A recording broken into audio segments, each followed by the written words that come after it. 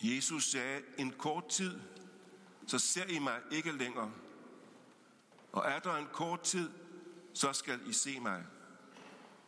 Der sagde nogle af hans disciple til hinanden, hvad er meningen med det, han siger til os? En kort tid, så ser I mig ikke. Og er der en kort tid, så skal I se mig, og jeg går til faderen. De sagde altså, hvad mener han med at sige en kort tid? Vi forstår ikke, hvad han taler om. Jesus vidste, at de ville spørge ham, så han sagde til dem, I spørger hinanden, hvad jeg mente, da jeg sagde en kort tid, så ser I mig ikke, og er der en kort tid, så skal I se mig. Sandelig, sandelig, siger jeg jer, I skal græde og klage, men verden skal glæde sig. I skal sørge, men jeres sorg skal blive til glæde. Når kvinden skal føde, har hun det svært, fordi hendes time er kommet. Men når hun har født sit barn, husker hun ikke mere sin trængsel af glæde over, at et menneske er født til verden. Også I sørger nu, men jeg skal se jer igen, og der skal jeres hjerte glæde sig, og ingen skal tage jeres glæde fra jer.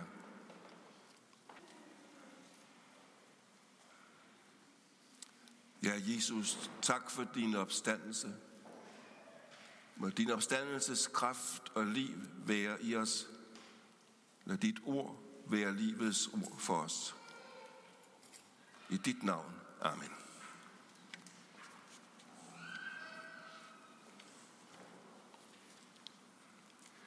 Kære søstre og brødre i Kristus Jesus. Med dagens evangelium er vi midt inde i de samtaler og den undervisning, som fandt sted ved Jesus sidste påskemåltid med sine disciple. Selve den aften, hvor han skulle blive taget til fange, blive overgivet til tortur og korsfæstelse den næste dag. Jesus taler her med sine disciple om den død, som forestår, og han taler om, at han forlader jorden. En kort tid, så ser I mig ikke længere. Jeg bliver korsfæstet og lagt i graven. I ser mig ikke. Og jeg går bort fra denne verden til min far, og I ser mig ikke. Verden skal glæde sig, siger Jesus. Jesu fjender jubler. De har fået ham fjernet. Nu udfordrer han ikke længere deres autoritet. Nu skal han ikke være en kilde til uro, som kan få romerne til at stramme grebet om Israel. For som øverste præsten sagde, det er bedre, at en dør for folket end omvendt. Og han siger, I skal græde. Jesu venner græd. Kvinderne langs smertens vej ud til Golgata græd og jamrede. Og Peter græd over sin fejhed, at han fornægtede Jesus. Disciplene ville opleve, at deres liv mistede sin mening. Ham, de havde sat deres håb til, var ikke længere hos dem. Han var død, han var begravet.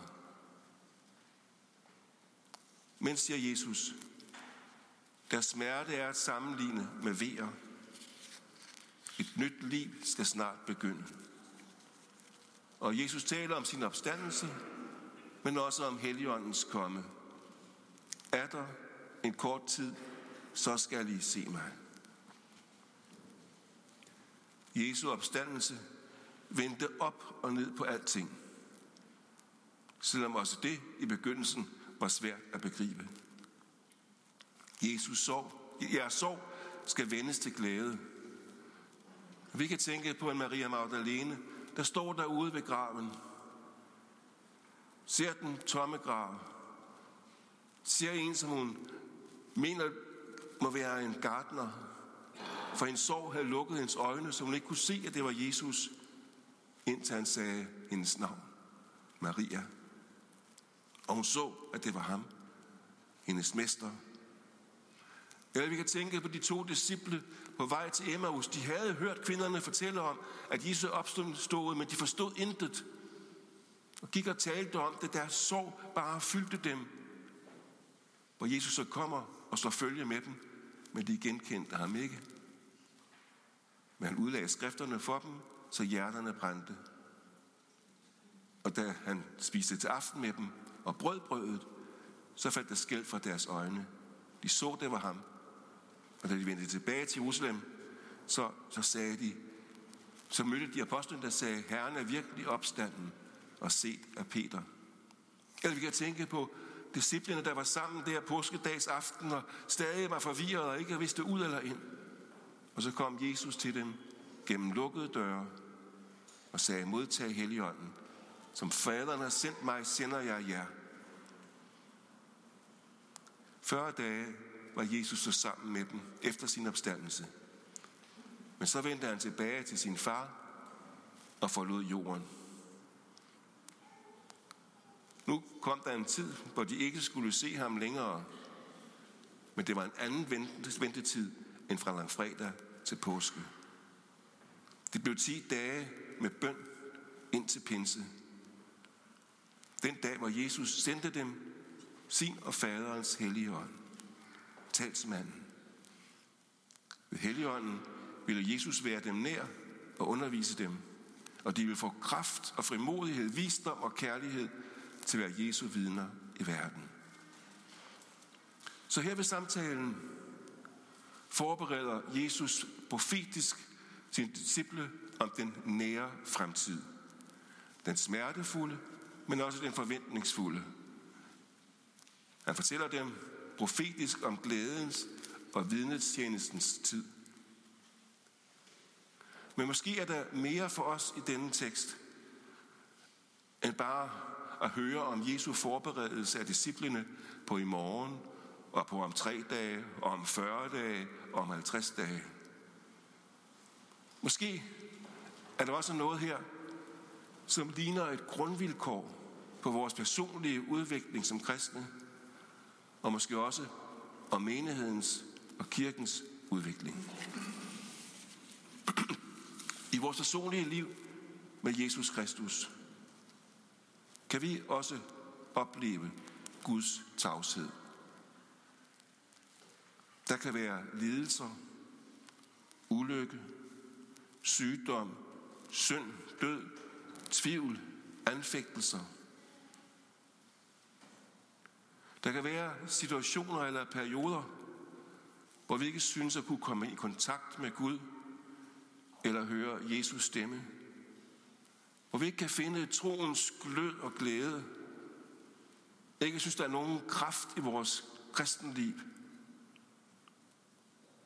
Vi kan opleve det, som nogen har kaldt sjælens mørke nat.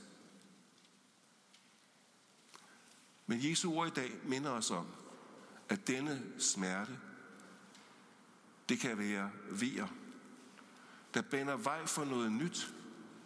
Et nyt liv, en ny glæde, en ny fred og måske en ny kraft.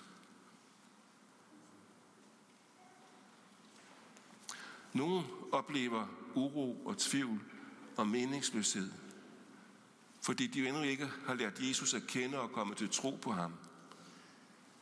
Og måske var det den erfaring, Augustin udtrykte i sin kendte bøn, mit hjerte er uroligt, indtil det finder hvile i dig. Men der kan også være en sådan uro, som indledning til en dybere omvendelse.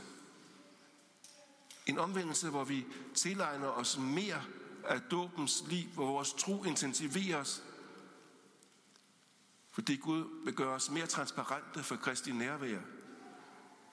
Hans nærvær i vores hjerte. Hvor han vil lade sit billede vokse i os til Kristus lighed. For vi kan nå til den erfaring, som Paulus talte om. Det er ikke længere mig, der lever, men Kristus lever i mig. Måske fordi Gud vil forberede os for at give os del i sine nådegaver til tjeneste.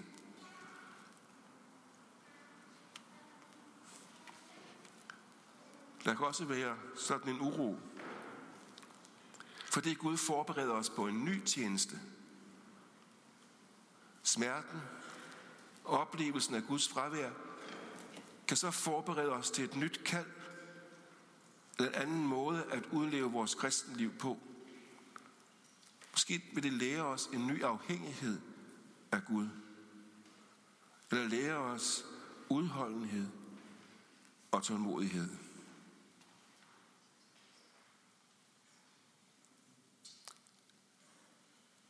Måske viser den os, at vi ikke helt er på plads i Guds plan for os. Men samtidig et udtryk for, at Helligånden har noget for med os.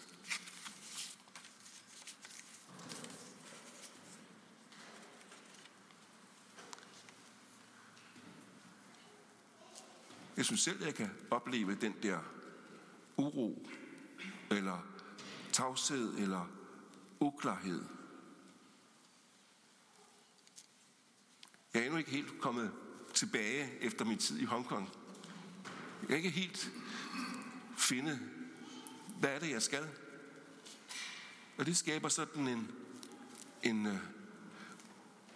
det er som en venteperiode, hvor det er svært at finde frem til et svar. Hvad vil Gud?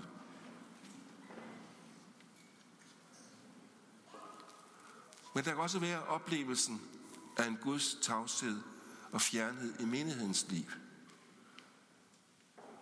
Der kan være kriser i menigheden. Vi kan være på nippet til at miste modet.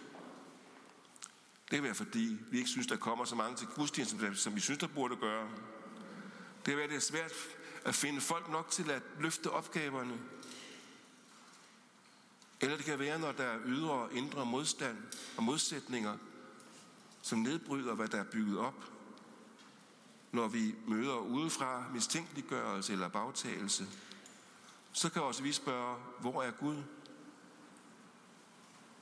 Men oplever vi sådan en periode af dødhed, skulle måske hellere spørge, hvor er vi som menighed, som medlemmer, og hvor er vi som medlemmer af menigheden i vores forhold til Gud?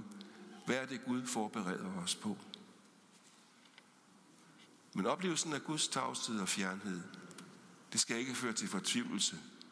Det skal føre til udholdende at søge Herren, føre til bøn. Bøn for menigheden, bøn for menighedens ledelse, for arbejdet i menigheden, og ikke mindst bøn for hinanden.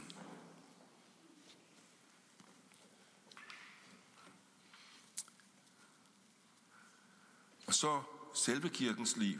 Altså ikke kun den enkelte menighed, men kirken som sådan. Også i kirkens liv kan vi opleve det, som om vi er overladt til os selv, mens medlemstallet falder.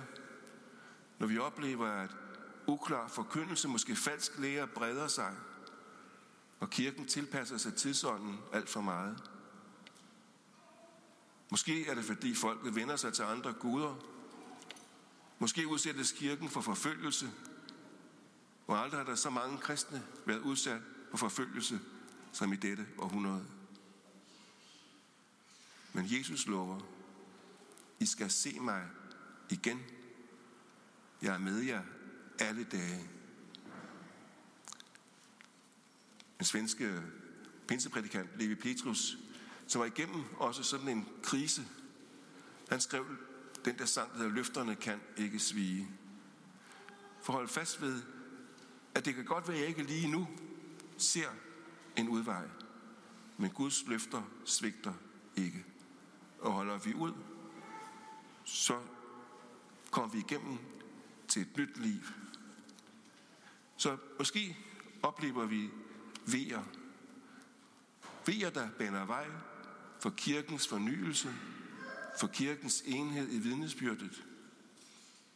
Eller måske er det vejerne forud for, at Kristus kommer igen. Lad os være stille et øjeblik.